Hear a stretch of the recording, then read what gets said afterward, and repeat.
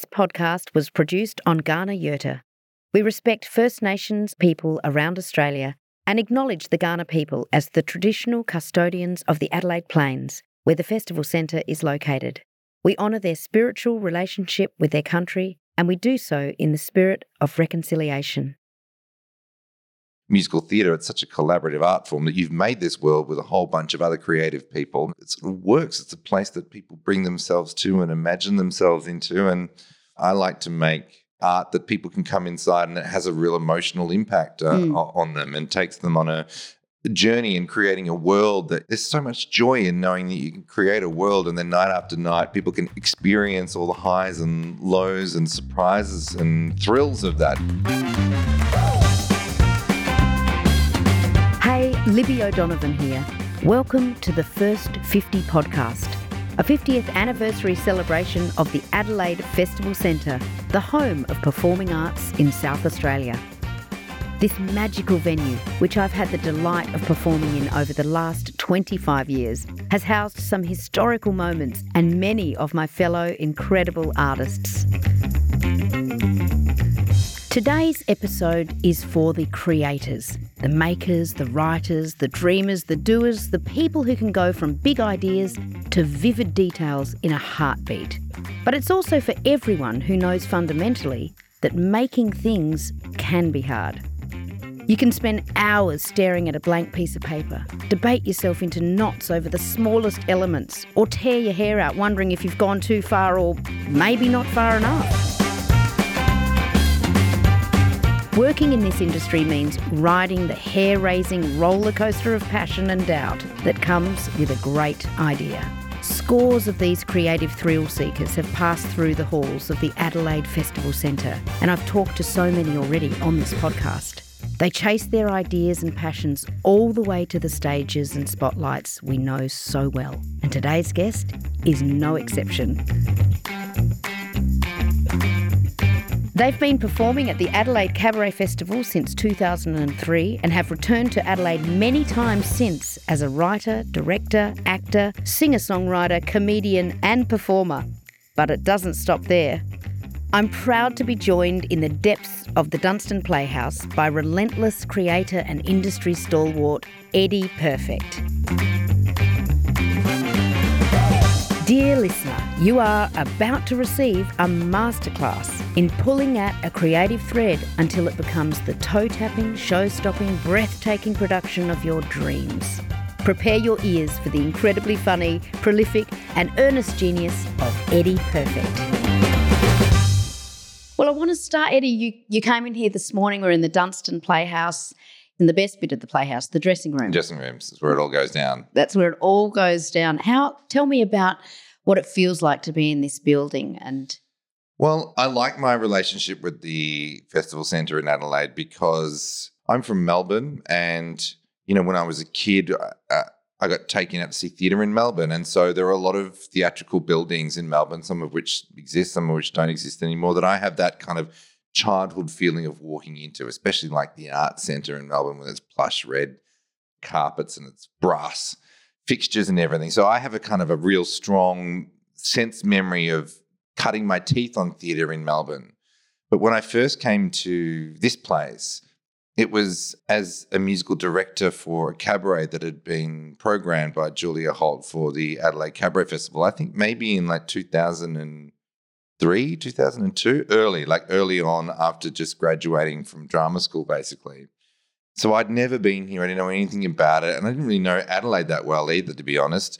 And over the years, I keep coming back and I get to see a little bit more of it. And I feel like, you have to kind of do your duty and your service, your hours of service to this place. And then they show you another room or another little hallway that connects to another thing. I've been in the banquet room warming up in front of refrigerators and like stretching between canapes. And then there's also like all of the production rooms, which I got to see once I became the artistic director. And I think I've played pretty much every piano. I've rehearsed in every rehearsal space. And now I've performed on every stage from the beginning at the Artspace, up those stairs at the Artspace, all the way through to the festival stage itself. So over the years, I've developed this kind of nice relationship with this place where I come back and I'm like, oh yeah, he's this old friend. Yeah. And each room here feels like it serves a different purpose for the performance. Well, it's really interesting. Like all things that, the theatre is kind of made up of two opposite sort of shadow selves. There's the magic and the glamour and that happens on stage where, there's performance and there's music and there's lights and there's an alchemy between you and the audience. But then we have this huge backstage place where we, as performers, spend a lot of time and a lot of nervous time, worrying about what's going to happen out there. And so there's an intensity about our memories in this place because whether we're performing, with a band or whether we're performing on our own or whether we're on a bill with lots of other performers, we're sharing spaces like the one that we're in right now where, we're talking, where we're rehearsing, where we're running lines, where we're psyching ourselves up. There's a lot at stake. It's always high stakes. So it's sort of an intense experience. And so the places that I'm kind of fondest of in this building aren't the kind of fancy pants places necessarily. Like, I probably have the strongest connection to the green room just next door, which has an old upright piano in it and a kitchenette with an urn and, freeze-dried coffee,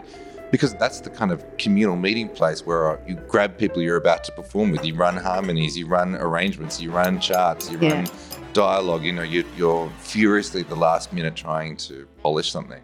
So my favourite memories are just sharing space and time with performers in these kind of mutual nooks and crannies. And how do you feel just before you go on? Is it a sense of, all right, we're in this together, we're going to do this? Like what's that feeling you get just before you go on in front of all of the people after the green room rehearsal?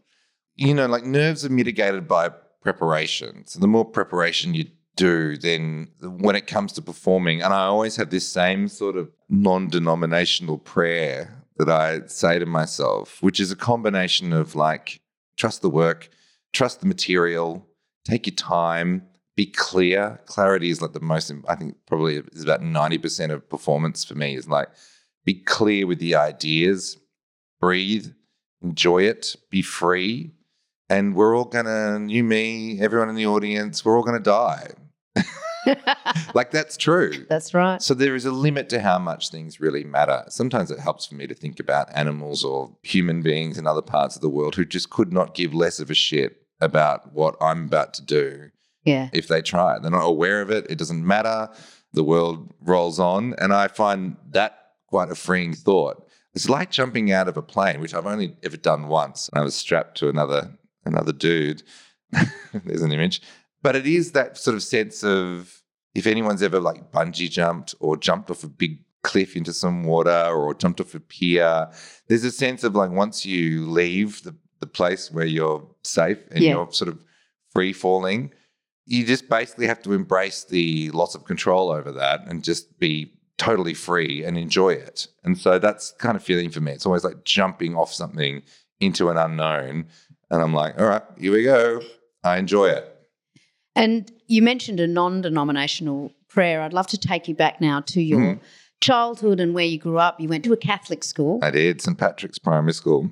And did you have a Catholic upbringing? Did that inform any part of who you are today or?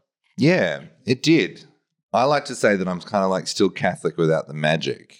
Yeah. And I think all religions at their core are about a governing principle that is an extension, I guess, the village or the tribe. It's when humans become populous and living in areas where you don't have instant personal connection to each person, the dynamics of a tribe don't exist anymore. You need a governing principle. And we all know that human beings are way more successful when we're working in collaboration with each other. And a religion is a way of codifying that so that we bend towards kindness rather than selfishness, generosity and collaboration rather than everybody just kind of defending their own little patch and well, I've got mine so you can fuck off, Religion is really, especially Catholicism at its heart is I think it's about social justice and education.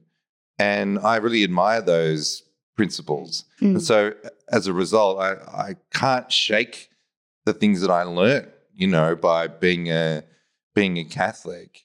But, I'm also have a healthy distrust of organizations and clubs and Yeah. hierarchies and humans with power and people, like with rules, all that bullshit about who's in and who's out and exclusivity and all that sort of stuff. So I've had a fraught relationship with it, but it certainly was a big part of my life growing up.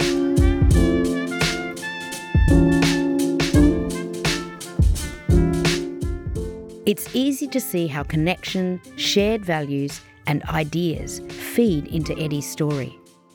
I'm struck by the idea of community, togetherness, and collaboration, and can understand why Eddie has put his faith in the arts. But for every minute of connection shared with an audience on stage, there are thousands more that go into the making of a performance. And as many creatives know, not all of that process can be shared with others. I wonder if this rings true for Eddie.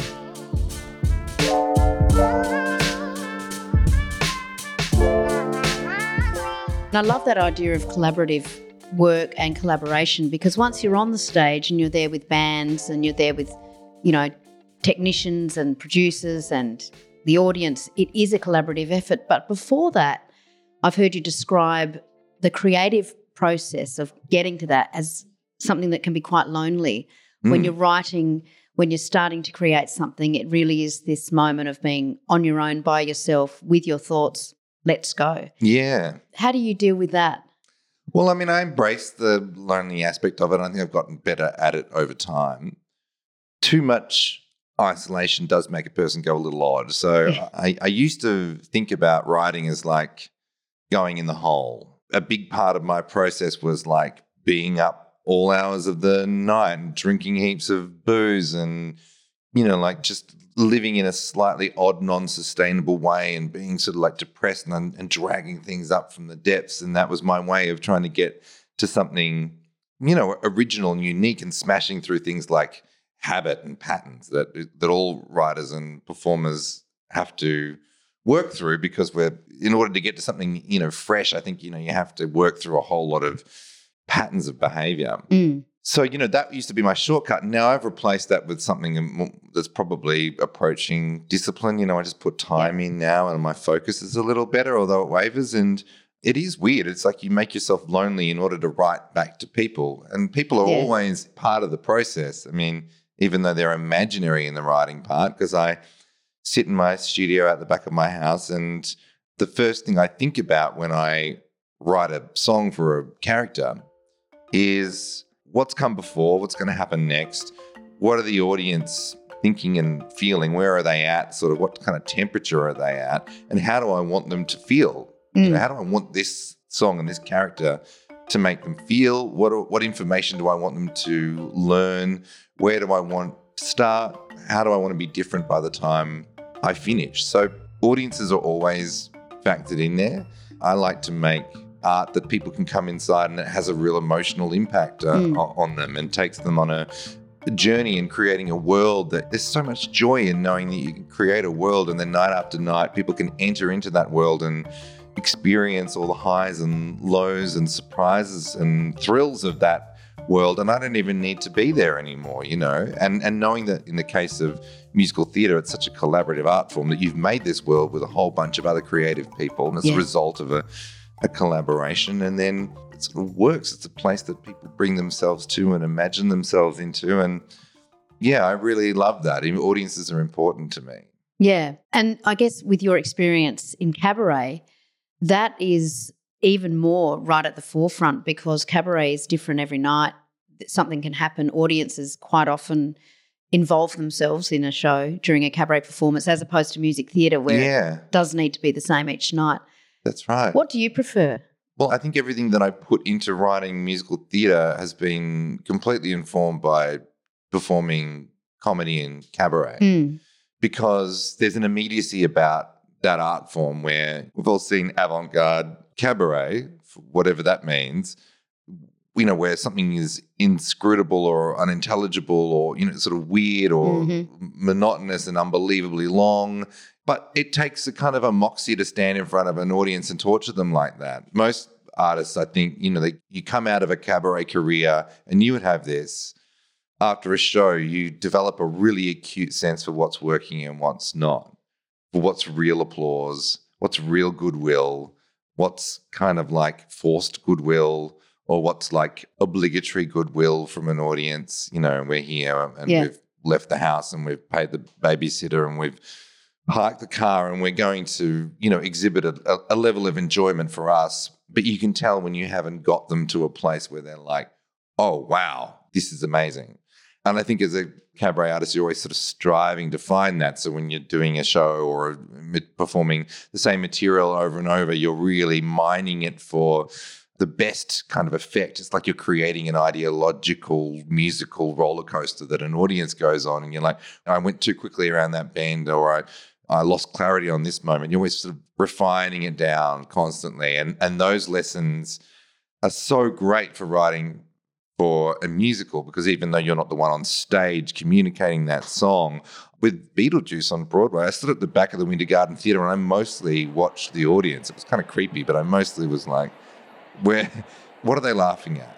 At the opening of the second act of Beetlejuice, we kind of start in a slightly weird way. Instead of going back to this haunted house, we start on the street with a Girl Scout, and I wanted this idea of a Girl Scout selling cookies door to door who, you know, is the last person on earth who should go to this particular house, this haunted house.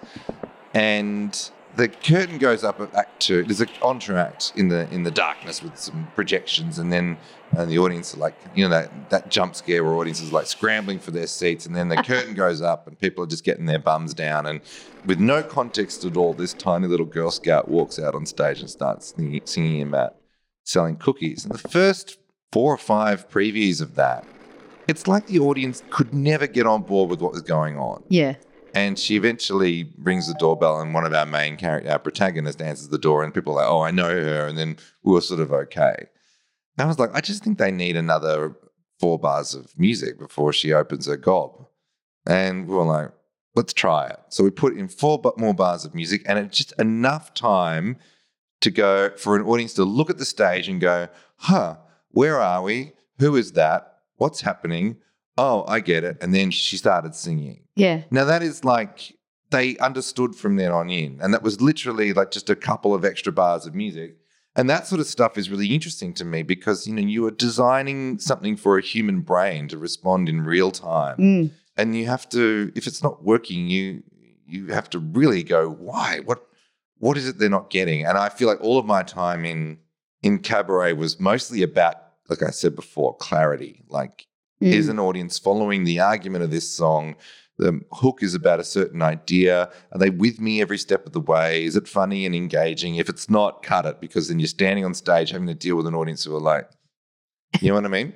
So I would say that I prefer musicals now because I like the world, the whole, you know, there's an ambition to it. It's like I feel like I can be funnier as a writer when I'm writing for other characters. And I feel like if I have a scenario that a character is in, it affords way more opportunities for song moments than me writing solo cabaret, which is like, this is another song for me. This is another song for Eddie. And what does Eddie think about this? And I'm just so bored with what Eddie thinks about that. It's so small, you know, whereas I like to go, what does this old man think about it? What does this young girl think about it? What does this squid or this possum, or, you know, it's way more imaginative in its scope. So I am thankful for the cabaret years, and it was like my university degree. Yeah. And now I just use it all for musical theatre.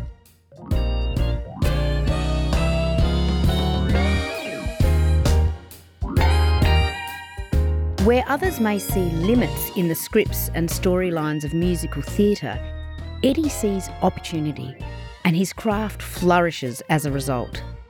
After receiving his education on Australia's cabaret circuit, Eddie moved to New York in 2015 to pursue his Broadway ambitions. Here, he followed the quintessential New York narrative and slaved away at his keyboard for years until 2018, when King Kong the Musical opened, followed closely by Beetlejuice in 2019. I'm interested to know more about his approach to writing for musical theatre. How does he build connection between an audience and the mystical, supernatural, or downright outlandish worlds they see on stage? Where does he even begin? And where does he draw the line?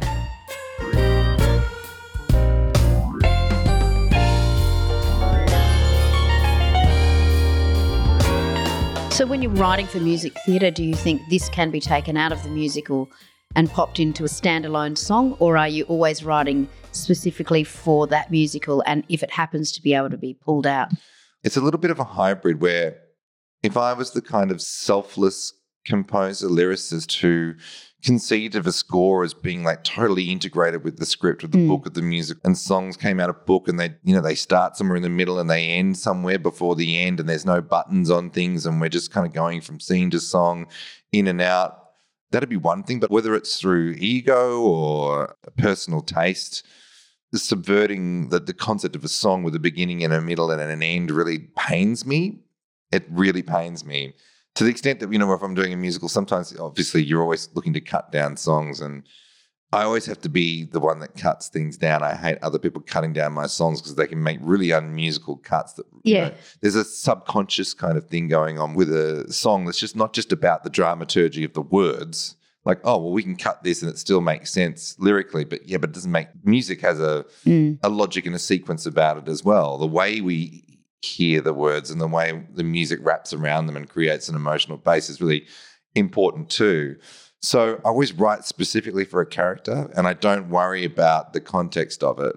But the fact that they are, by definition, sort of full songs means that they can be performed out of context by a character. And also, because of how I arrived at writing musicals, I have a theory that musicals succeed because the people that buy tickets for them can dream themselves into them. And it's a lot easier to put yourself inside a musical because that's what I did from the first time I heard a musical.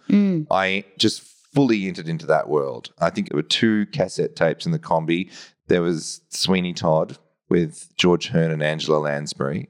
I think that was the LA Metropolitan Opera 1984 production. And then there was Pirates of Penzance, Kevin Kline, which is, Gilbert and Sullivan, obviously. And I feel like that the combination of Sweeney Todd and Gilbert and Sullivan is sort of still informs my writing style to this day, Storytelling, words, drama, wordplay, all those sorts of things.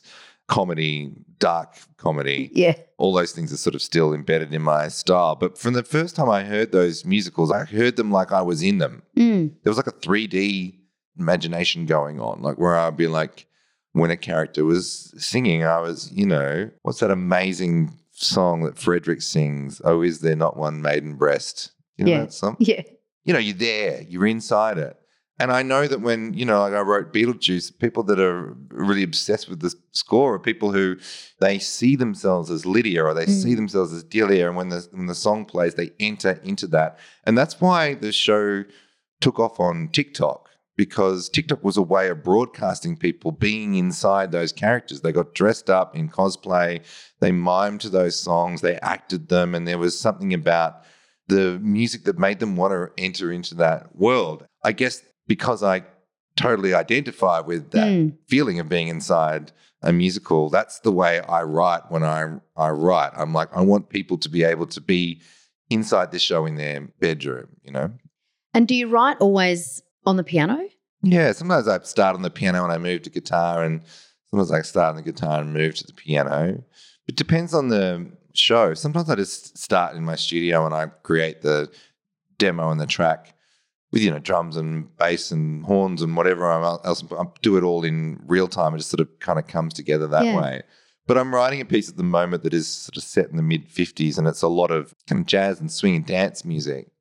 And there's sort of a weird process for that. A lot of that happens when I'm walking the dog. And I walk the dog and I just start to hear, a groove or rhythm or or a lick or a horn part. Or a little sequence or something. And then I get my phone out and I'm walking along in the dark singing into my voice recorder.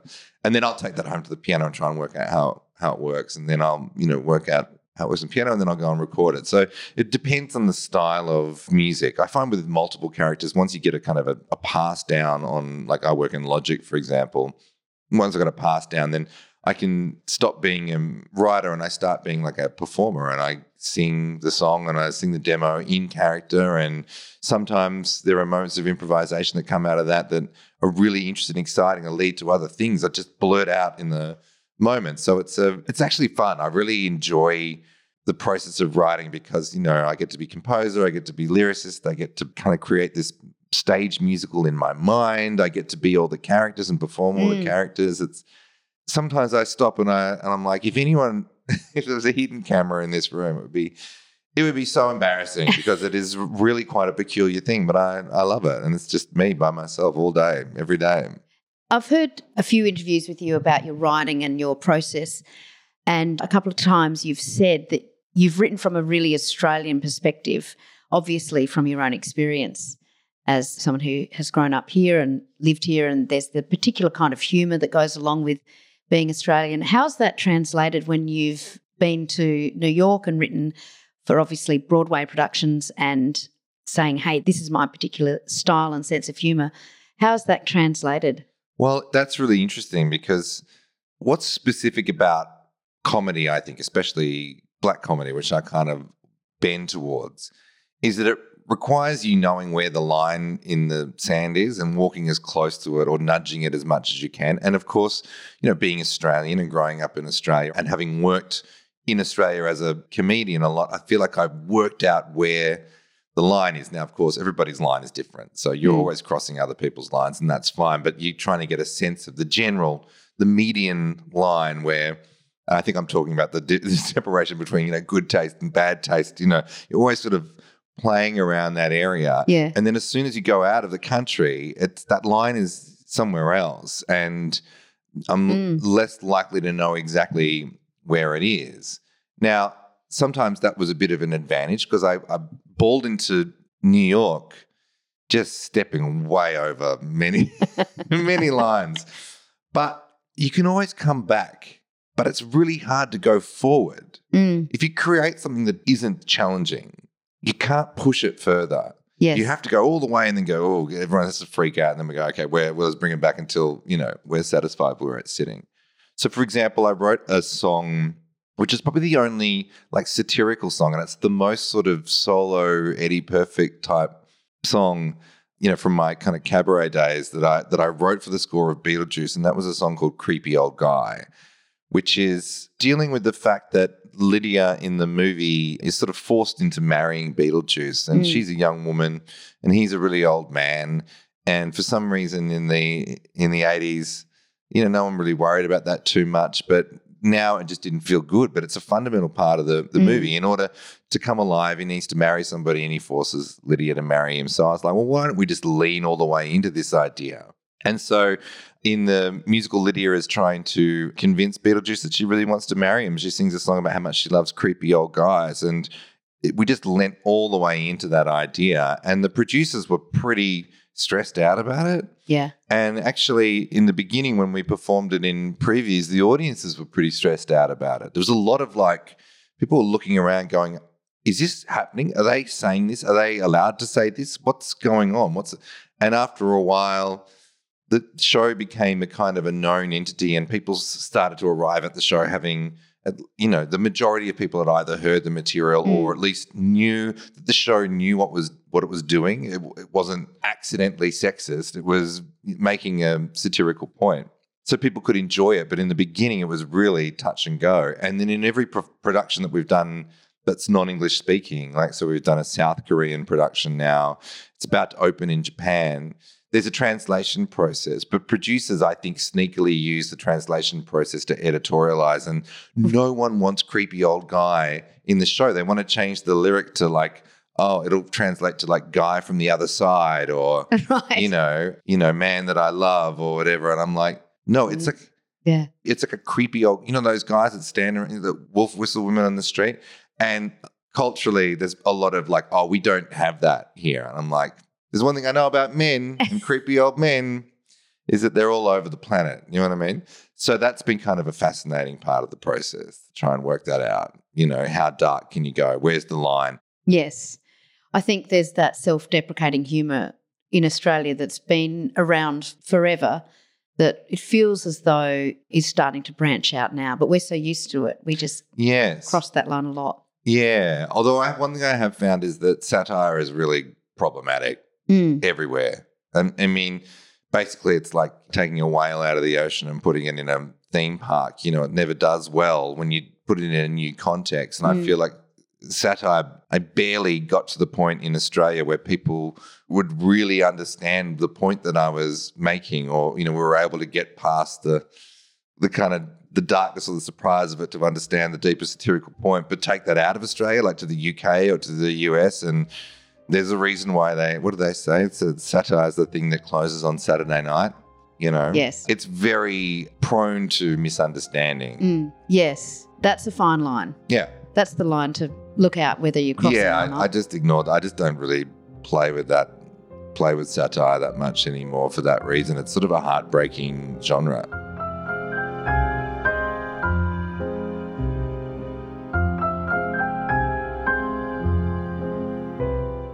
It's certainly not easy to break into Broadway, but Eddie has battered down the door with his eccentric style and wicked lyricism. His most successful project, Beetlejuice, proves this, with 2 stellar years on Broadway, a national US tour, several international iterations, including adaptations for South Korean and Brazilian audiences, and no less than 8 Tony Award nominations, including nods for Best Musical and Best Original Score. It's been an absolute privilege to see what's behind the curtain of Eddie's creative process. But as every creator knows, it can be difficult to sit in retrospect for too long. Eddie's already turned his attention to what's next, and I'm itching to know what that is.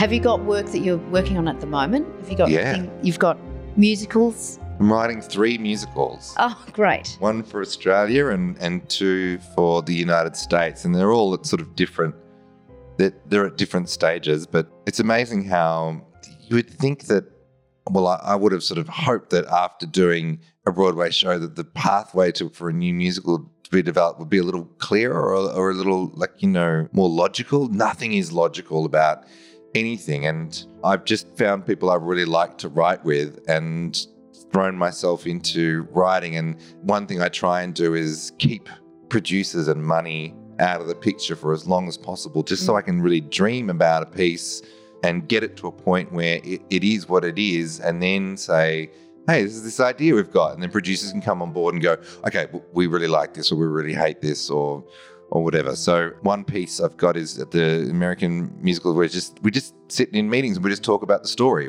Every time we have a meeting, it's a Zoom meeting.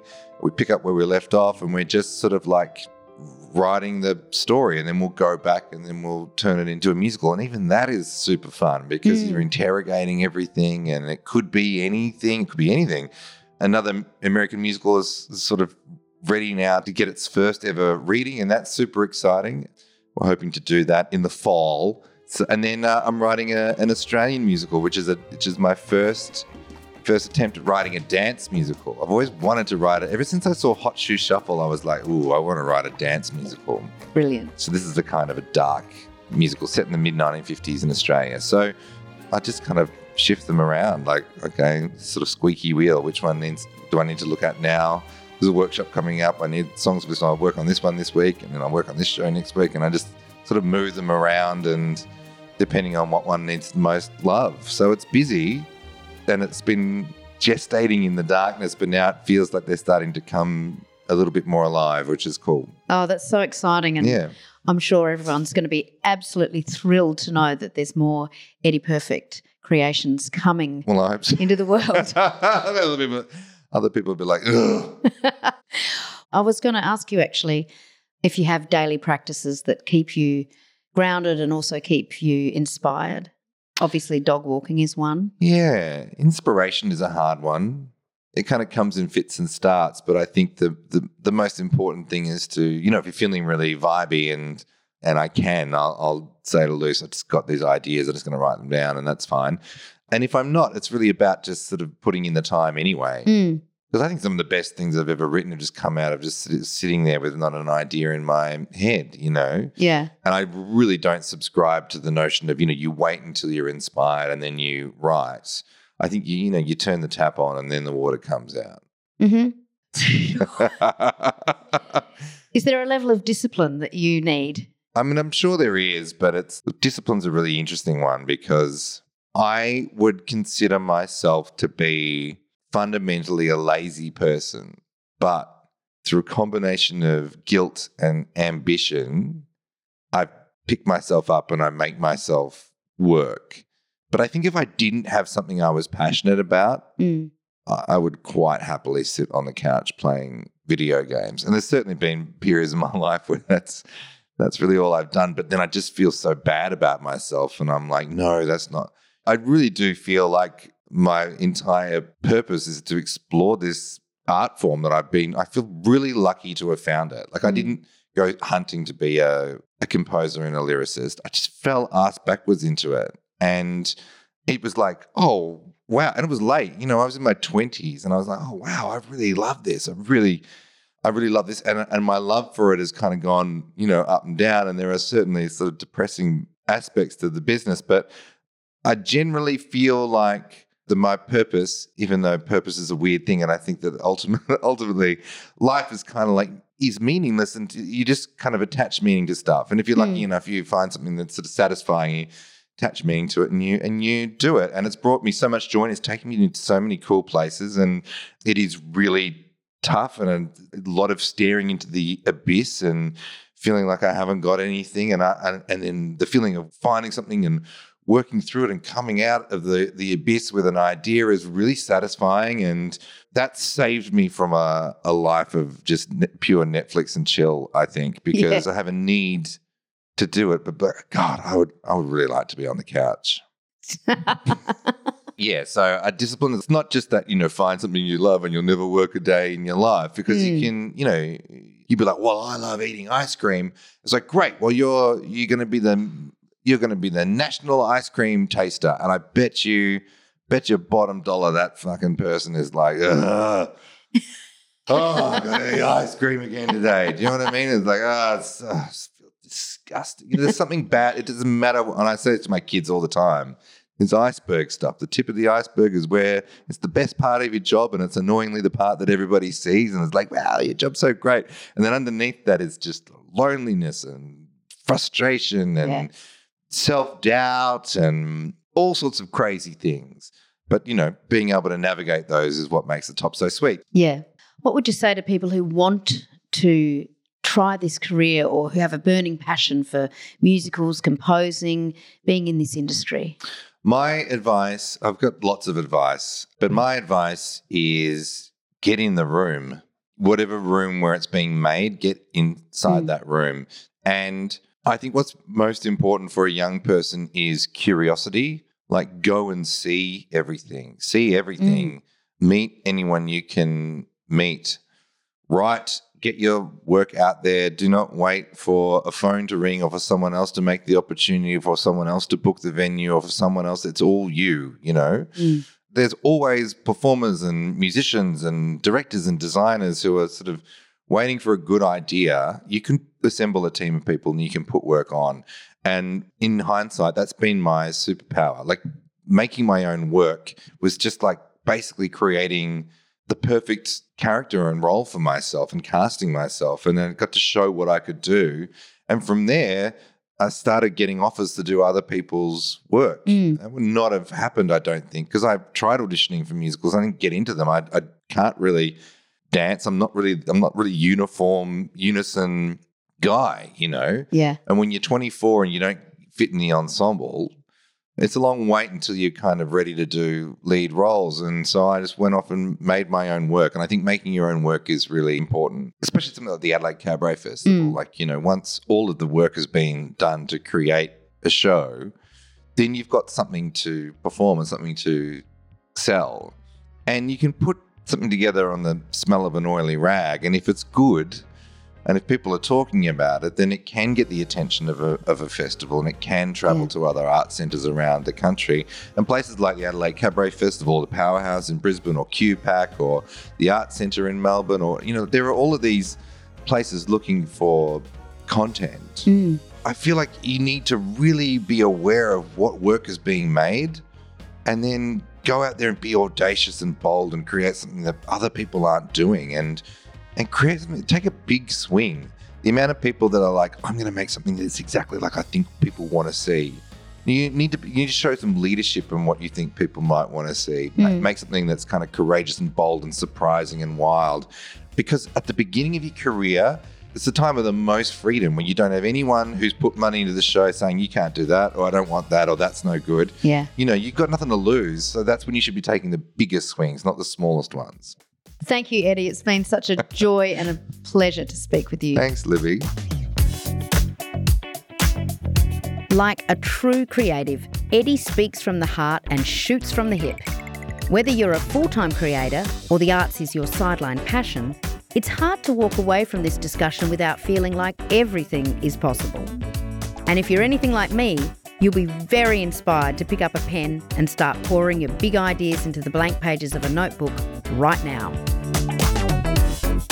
It's been an honour to learn from Eddie today, to hear how he zigzagged his way to some of the biggest stages in the industry and to understand just how much grit and elbow grease it took to get there.